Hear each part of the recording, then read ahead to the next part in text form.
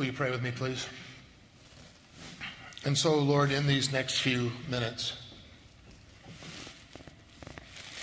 may the words of my mouth and the meditations of our hearts and our minds be acceptable in your sight, O Lord, who is our rock and our Redeemer. Amen. So we are beginning a new series of sermons this fall, and the title of the series is on the front of your bulletin cover. It's also here on the screen. Embracing God's Vision, Our Values, Practices, and Obstacles. And every word in that title has significance and meaning. It's not knowing God's vision. It's not remembering God's vision. It's not thinking about God's vision. It's embracing God's vision. It's owning God's vision. It's living and breathing and understanding this is essential to who we are as a body of believers. And the only way it's essential to us as a body of believers is to have each of us individually embrace God's vision. And we have to understand then, to be able to do that, what our values are, what our practices are, how we are going to do this, and then some of the things, it's important to identify some of the things that get in our way. And so over the course of the next 9 or 10 weeks, those are the kinds of things we're going to talk about. Beginning today, we're talking about this whole idea of values. How many of you in this room have ever read the book, The Purpose-Driven Life? This is going to get lots of hands raised. This is one of the top-selling books ever in the country, both secular and Christian. All audiences have read it because Pastor Rick Warren from Saddleback Church hit a nerve. And the nerve was, we all want to believe that there's some purpose in us being here.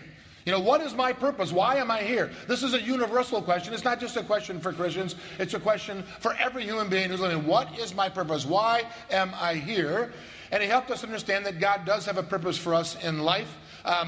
Not only did people read this book individually, a lot of churches read it as part of a program. I mean, even, way up north in Traverse City where we have very little civilization, we read this book together as a congregation. We had words and everything, pictures. It was great. But understanding that we have a purpose is not only important for us as individuals, it's also important for institutions, like the church. Why do we exist? What is our purpose? What are we trying to accomplish? What does God want us to do? The answer to those questions is the very thing that's going to make us effective in embracing the vision that God has given to us. And so we have a vision in this church that we prayerfully discerned over a 1-year time with people from all over our congregation representing very many different demographics of age and experience and relationship to this church. And we've talked about this before, but it's important to go back to our vision all the time because church leaders tell us that vision leaks. If you don't remind a congregation, if we don't go back and think, what is our purpose and what is our vision? Why are we here? About every 60 or 90 days, it kind of leaks out of the system and we begin to wander. When we begin to wander, we lose our focus. And when we lose our focus, we don't accomplish what God wants us to accomplish. We're just kind of all over the map. So the vision that God has given our congregation is that we want to be God's source of shining light and living water in the western suburbs, drawing people to know Jesus, becoming like Jesus, and serving as Jesus. This is the vision that God has given to us. It's the vision that we're trying to live out every day. And it's important for those of us who've been here for a long time to revisit this vision and remind ourselves why we're here and what we're doing. And for those of you who might be new here and trying to figure out why do they do this and what are they trying to accomplish and what is the purpose, hopefully you'll understand that as well. So in their book, Built to Last, Jim Collins and Jerry Porras said that businesses and organizations who are successful choose to be intolerant. Now, that's kind of like counterintuitive, right? You would think if you want to be successful, you want people to like you, you would tolerate people, you would love people, you would embrace everybody. But what they mean by intolerant is that you've chosen a particular vision, you have certain values, and you don't tolerate anything in your business outside of that, because when you do, you lose your focus, you lose your purpose, you lose your direction, and pretty soon you're not accomplishing everything. Organizations, businesses, institutions, churches, that tolerate everything usually accomplish nothing. When we're talking about tolerance, we're not talking about God's grace and love and mercy. Those things are tolerant. We're talking about the values and the purpose of a particular organization. So in their book, they say that clear values serve to attract and repel the right customers who want to do business with an organization that reflects what they value, and not just in some cause-related theoretical sense. People are attracted to somebody who understands what they're doing, what they're trying to accomplish, and are laser-focused on that. It attracts the right kind of people. Now, not all churches are the same. You would say, well, shouldn't every church have the same values? Shouldn't every church have the same vision? Every church trying to accomplish the same thing? And the answer would be no. If the answer was yes, why do we have so many of us, right? I mean, and we've got all sorts of different denominations and doctrinal stances and so on, and that's usually how we think about the difference. Well, the difference between us and the Lutherans over here behind us is, well, we have a different theological stance and there are different doctrines that we believe in, and then there's another church around the corner and there's Presbyterians and there's Baptists, and they believe in, believers' baptism, and we baptize babies, and oh my goodness, that's the difference. Well, those are some of the differences. But even all churches in the same denomination are not the same. If that was the case, why would we have to have another one right around the corner, another one over in Lombard, another one in Western Springs, and another Christian Reformed church in Wheaton? If they were all the same, couldn't we all just kind of be together? Every church is different and unique, and churches are different and unique for the same reason that we are different and unique. It's in our DNA. Our DNA is different and unique. No two people are alike. This is the kind of thing that allows criminals to be caught more often than they ever used to be, is DNA analysis. And the DNA of a church is planted at the very inception of the church. And around this grow values, and sometimes we lose track and lose sight of that. And so it's important, we're told then, to identify our core values. Now, there's all sorts of values that you can have in life. In fact, we went through this exercise a couple years ago as a staff and elected leaders and so on. I think probably on a sheet of paper we listed all the values that we could think of, and there were like 200 that we had. Things that were valuable to us, things that we thought were important, Showing up on Sunday mornings is important. That's a value we have, right? The Bible is important, so that's a value that we have. But there's a difference between the kinds of values that are there and what are the core values. And the core values of an organization, what set it apart. So, there are some things that we have that are aspirational values. These are things that are important to us. We'd say they're important, but we're really not there yet. We're aspiring to be there. Now, one of them in this congregation might be evangelism.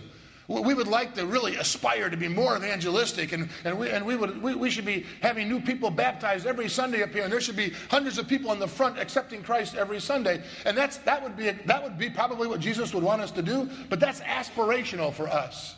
We're not quite there yet.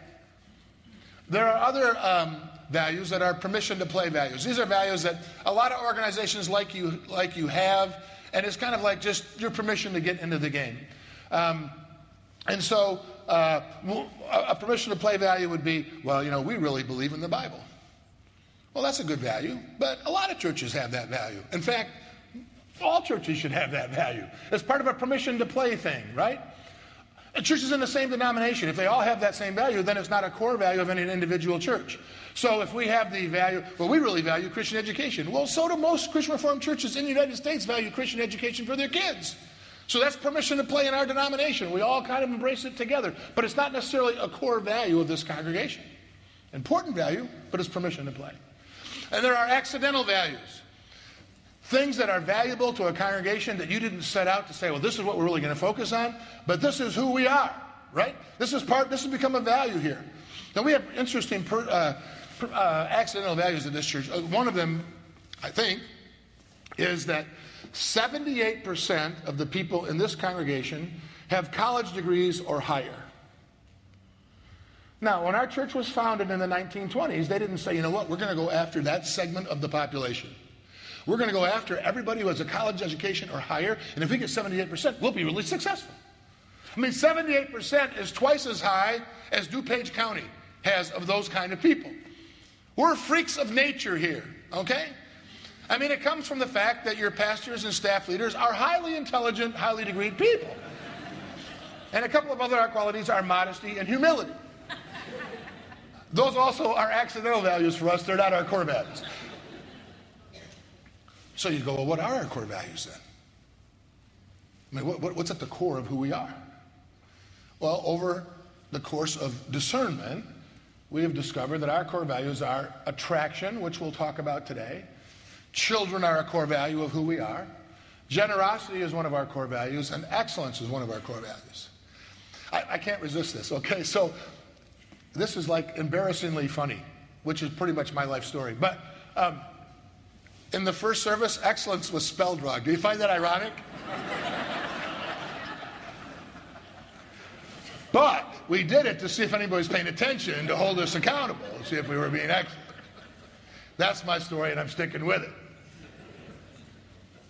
So in the next 4 weeks, we're going to be talking about these values and our core values and how you even get there. So the first one is attraction. What does that mean? You know, we're trying to be attractive. Well, why would you try to be attractive? Well, in the Gospel of Matthew in chapter 14, just 2 verses, 13 and 14, we see that Jesus' ministry was based on attracting crowds of people, right? When Jesus heard what had happened, he withdrew by boat privately to a solitary place. Hearing of this, the crowds followed him on foot from the towns. And when Jesus landed and saw a large crowd, he had compassion on them and healed their sick. Now, just think about this a second, okay? Jesus had been teaching for a long time. He'd gotten some news that he really didn't like hearing. He was upset with it. He wanted to go off by himself. So he got in a boat by himself, privately. It was like Jesus didn't take public boats. He took a private boat. And he went to be to a solitary place where he could be all by himself. He needed to get away and be by himself. Intentionally trying to go away and be by himself. And he was such an attractive teacher that he couldn't even get to a solitary place where nobody ever hardly went before there was a crowd of people waiting for him to show up. Jesus couldn't be alone. He managed on a few occasions, but it usually was late at night or early in the morning where he snuck up into the mountains where no one else would bother to go. These people followed Jesus. He was always attracting a crowd. A little bit later in this passage, if you keep reading, this is the introduction to the passage where Jesus teaches and heals. It was told here that he healed the sick. That's what Matthew says he did. And then he fed 5,000 people. He fed 5,000 men, not including the women and children, actually, it says, so probably more than 5,000. The next day, when Jesus woke up, there was a crowd of people there again, right? I mean, he had fed them dinner. How about breakfast? That's what they were there for. That's why Jesus didn't like to do miracles, because people were attracted to the miracles. They came because crowds came for the miracles. But Jesus wasn't all about miracles. But he couldn't help but attract a crowd. I mean, if you read the opening introduction to the Sermon on the Mount, we're told that there was such a large crowd of people that came to listen to Jesus teach that day that he had to get in the boat and get offshore a little bit because there was just no room for him to even stand. It was like, ugh, these people are all... I need to get away a little bit. Had to give himself some distance because he automatically attracted a crowd. A couple of weeks ago, when we talked about people who were meeting Jesus, we talked about this character named Jairus who showed up trying to find Jesus so he could get his daughter healed, who was dying in another town. And the crowd was so thick that Jairus had trouble even finding Jesus. And then when he did find Jesus, Jesus agreed to go with him to help his daughter. But the crowd was so thick that Jesus couldn't even get out of it without some woman grabbing his robe and being healed. And then he couldn't identify even who it was. There was such a large crowd of people. Jesus attracted crowds of people just by the nature of who he was. He attracted them because of his teaching. He attracted them because of his healing. He attracted them because of his personality. Jesus drew people to himself. He attracted others. It was part of his ministry. I mean, this is an evangelism model that we're familiar with, right? What did Billy Graham do? When he began his ministry in the 50s, he went into town and he set up a tent. And they did all sorts of advertising to attract people to come. Well, if you set up a tent in Los Angeles, people are going to come just out of curiosity. Hey, what kind of freak show is going to go on in here today? You know? So people came. And then when he started these crusades in all sorts of stadiums, people came trying to attract a crowd, trying to attract a crowd, trying to attract a crowd. It's a model of ministry that others have followed as well. Willow Creek's focus on Sunday morning for a long time was to attract non-believers into their sanctuary to get a chance to present to them the gospel of Jesus Christ. It was meant to attract a crowd. It's an attraction model. It's a model of ministry. So in the 1920s, there's a woman who lived east of here in Bellwood named Catherine Tessman. And Catherine Tessman was attracted to Jesus. Now, Catherine Tessman, as some of you know, but others have no idea, is the founder of Elmhurst Christian Reformed Church, the first pastor we ever had. And she is where the DNA of this congregation was established. And over the course of the next 4 weeks, as we think about these core values, we're going to understand how this DNA was planted in the life of this congregation. And so let's just take a couple of minutes and listen to this segment of her story. Pay attention to the screens, if you would.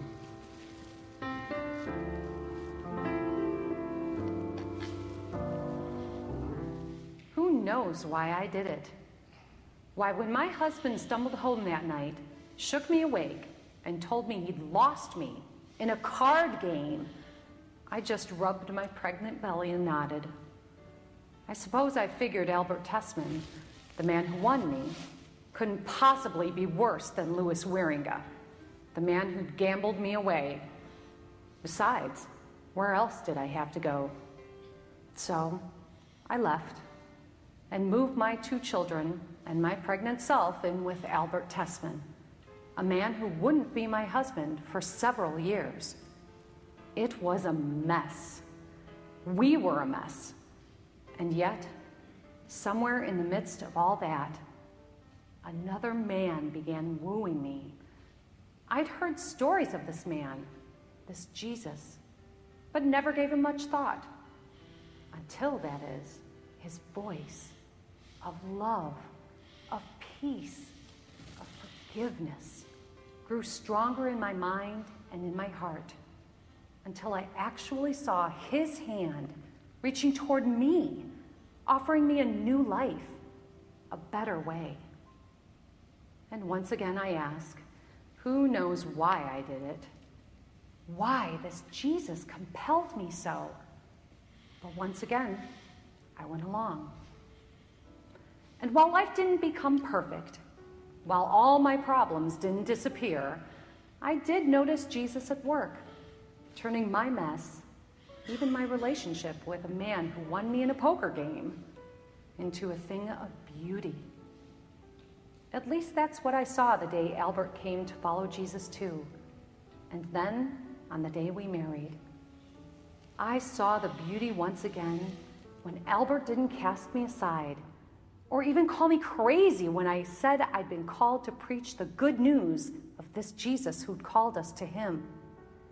And again, I saw that beauty when I told Albert I wanted our home to be a church, a sanctuary for the desperate and the lost. And when Albert climbed a rickety ladder to hoist a cross on top of our bungalow, marking it as a place where we all were welcome, where anyone could come, their messes in tow, to meet this man Jesus, who so mysteriously, miraculously called us to him.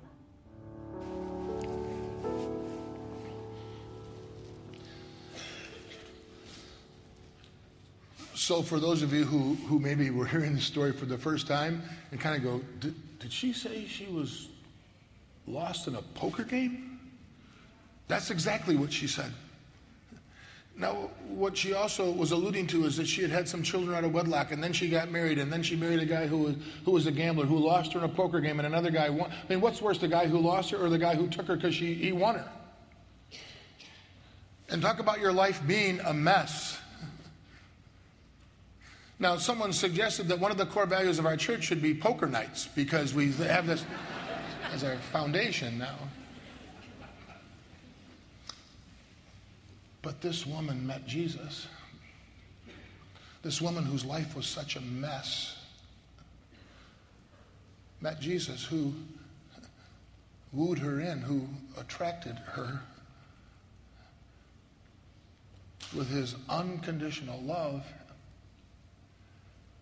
his unmerited favor, his grace, His mercy.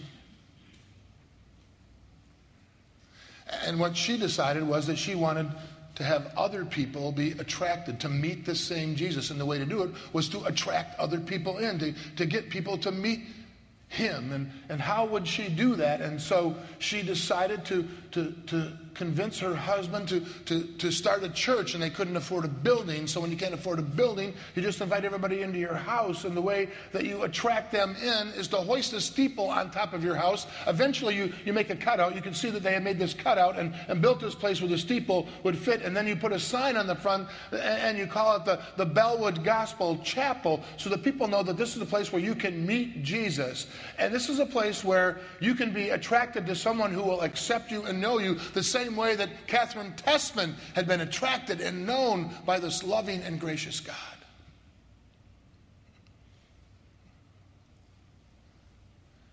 The DNA of this church has this core value of attraction, trying to attract, or as we sometimes say, draw people into this relationship with Jesus Christ.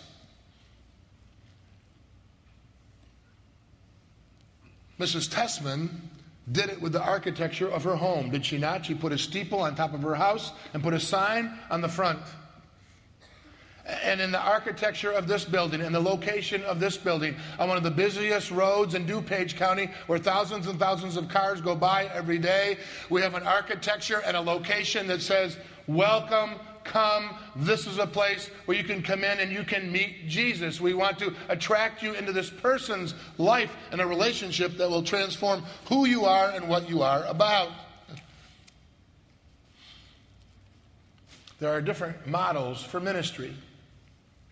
There are missional models where people are sent from a location, sent from a congregation, not necessarily around the world, but out into their neighborhoods and have an influence and minister in institutions and organizations to try to create a relationship with Jesus. And there's another model where people say, "Hey, come to our campus and we'll introduce you to Jesus."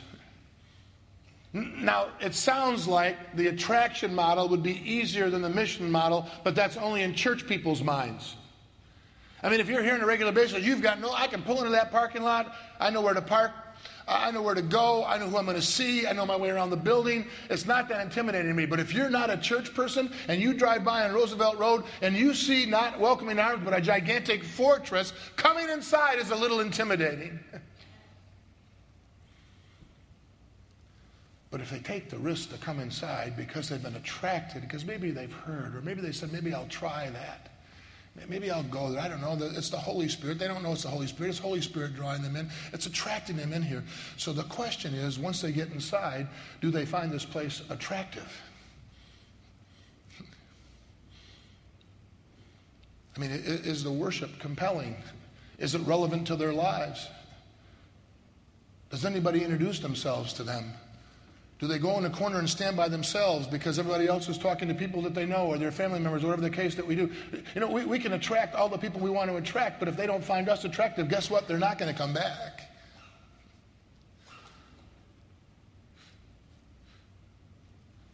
And we have, in particular, certain ministries that we utilize that focus on attracting people from the community and to come to this place so they can tell others that this is a safe, okay place to come. We have Little Lambs and Coffee Break and MOPS, which have many more people from the community who are registered to be a part of their ministries than people who are from our church. It's great to come to a Little Lambs program at Christmas time or at the end of the season and to see parents and grandparents who are from the community and help them know and understand that their children have had a safe and secure environment here for an entire semester, for an entire year. And we have all sorts of things to do that for them. And we're glad that they met Jesus. And maybe you can meet Jesus too here, Mom and Dad or Grandpa and Grandma. You're invited to do so. But there's no hard sell, but we just want to invite you in. And when you attend Coffee Break, you don't have to have a PhD in biblical theology. Some of the women who have come don't even have a Bible. We got to help them with that. And that's a great thing. To start on an even field. To understand that you don't have to know anything to get started. People find that attractive because they feel like they're behind. You know, mothers of preschoolers. You know, they need a support group. They need places that can help them understand. They need to meet other moms in their kind of demographic. attracting them to this place is one thing, but do they find us attractive once they're here? I mean, in keeping with Mrs. Tessman's model, our Sunday morning worship needs to be attractive. Not just to people who are here all the time, but maybe more importantly to people who don't come here very often at all. And understanding what will draw them into the presence of Jesus Christ.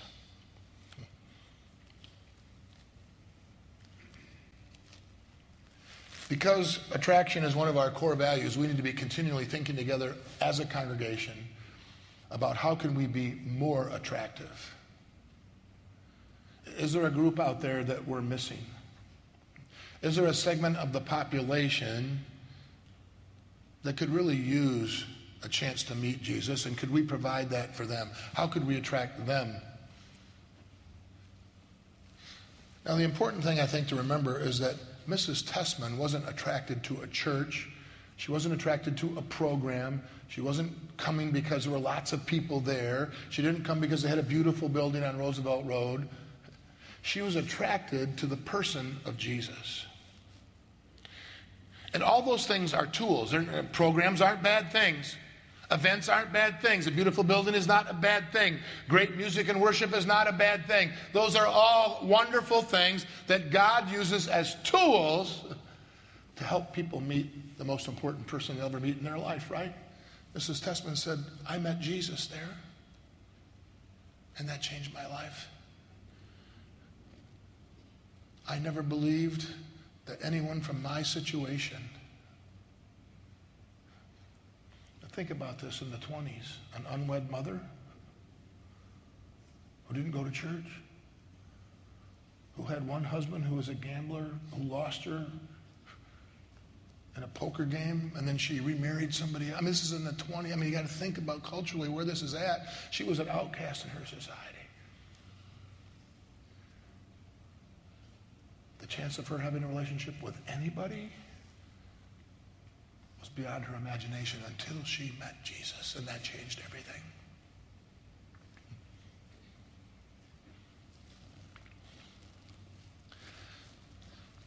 What we need to remember as a church is at the core of who we are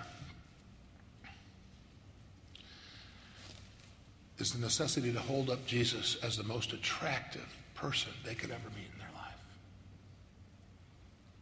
Not to hold up our congregation as that attractive, not to hold up our building, not to hold up our program, everything. All that stuff is good, but the most attractive thing we have is the person of Jesus. And the world is dying to meet someone who is filled with love and grace and mercy. Will you pray with me, please? And so, O Lord, as your people, we first of all thank you for welcoming us, for accepting us, for embracing us, for holding us, for attracting us to you. And help us to be the kind of people that will attract others to the person of Jesus Christ, in whose name we pray. Amen. So one of the changes in our worship service that we have made is to kind of follow a long-time Reformed theological tradition of doing lots of things in worship, including singing and praying and hearing the word first, and then responding to God with gratitude. And one of the ways we respond to God with gratitude is through our tithes and our offerings. It's symbolic. And so we've kind of moved the offertory. You thought I forgot, right? Hey, cool, we're skipping the offering this week. It's really theological. It's to respond to God and to say thanks in a tangible way with our tithes and offerings. And while we do this, are we singing along? Greg, Doug? Sing, sure. Okay, you can sing or not sing, but the offering is still going to take place.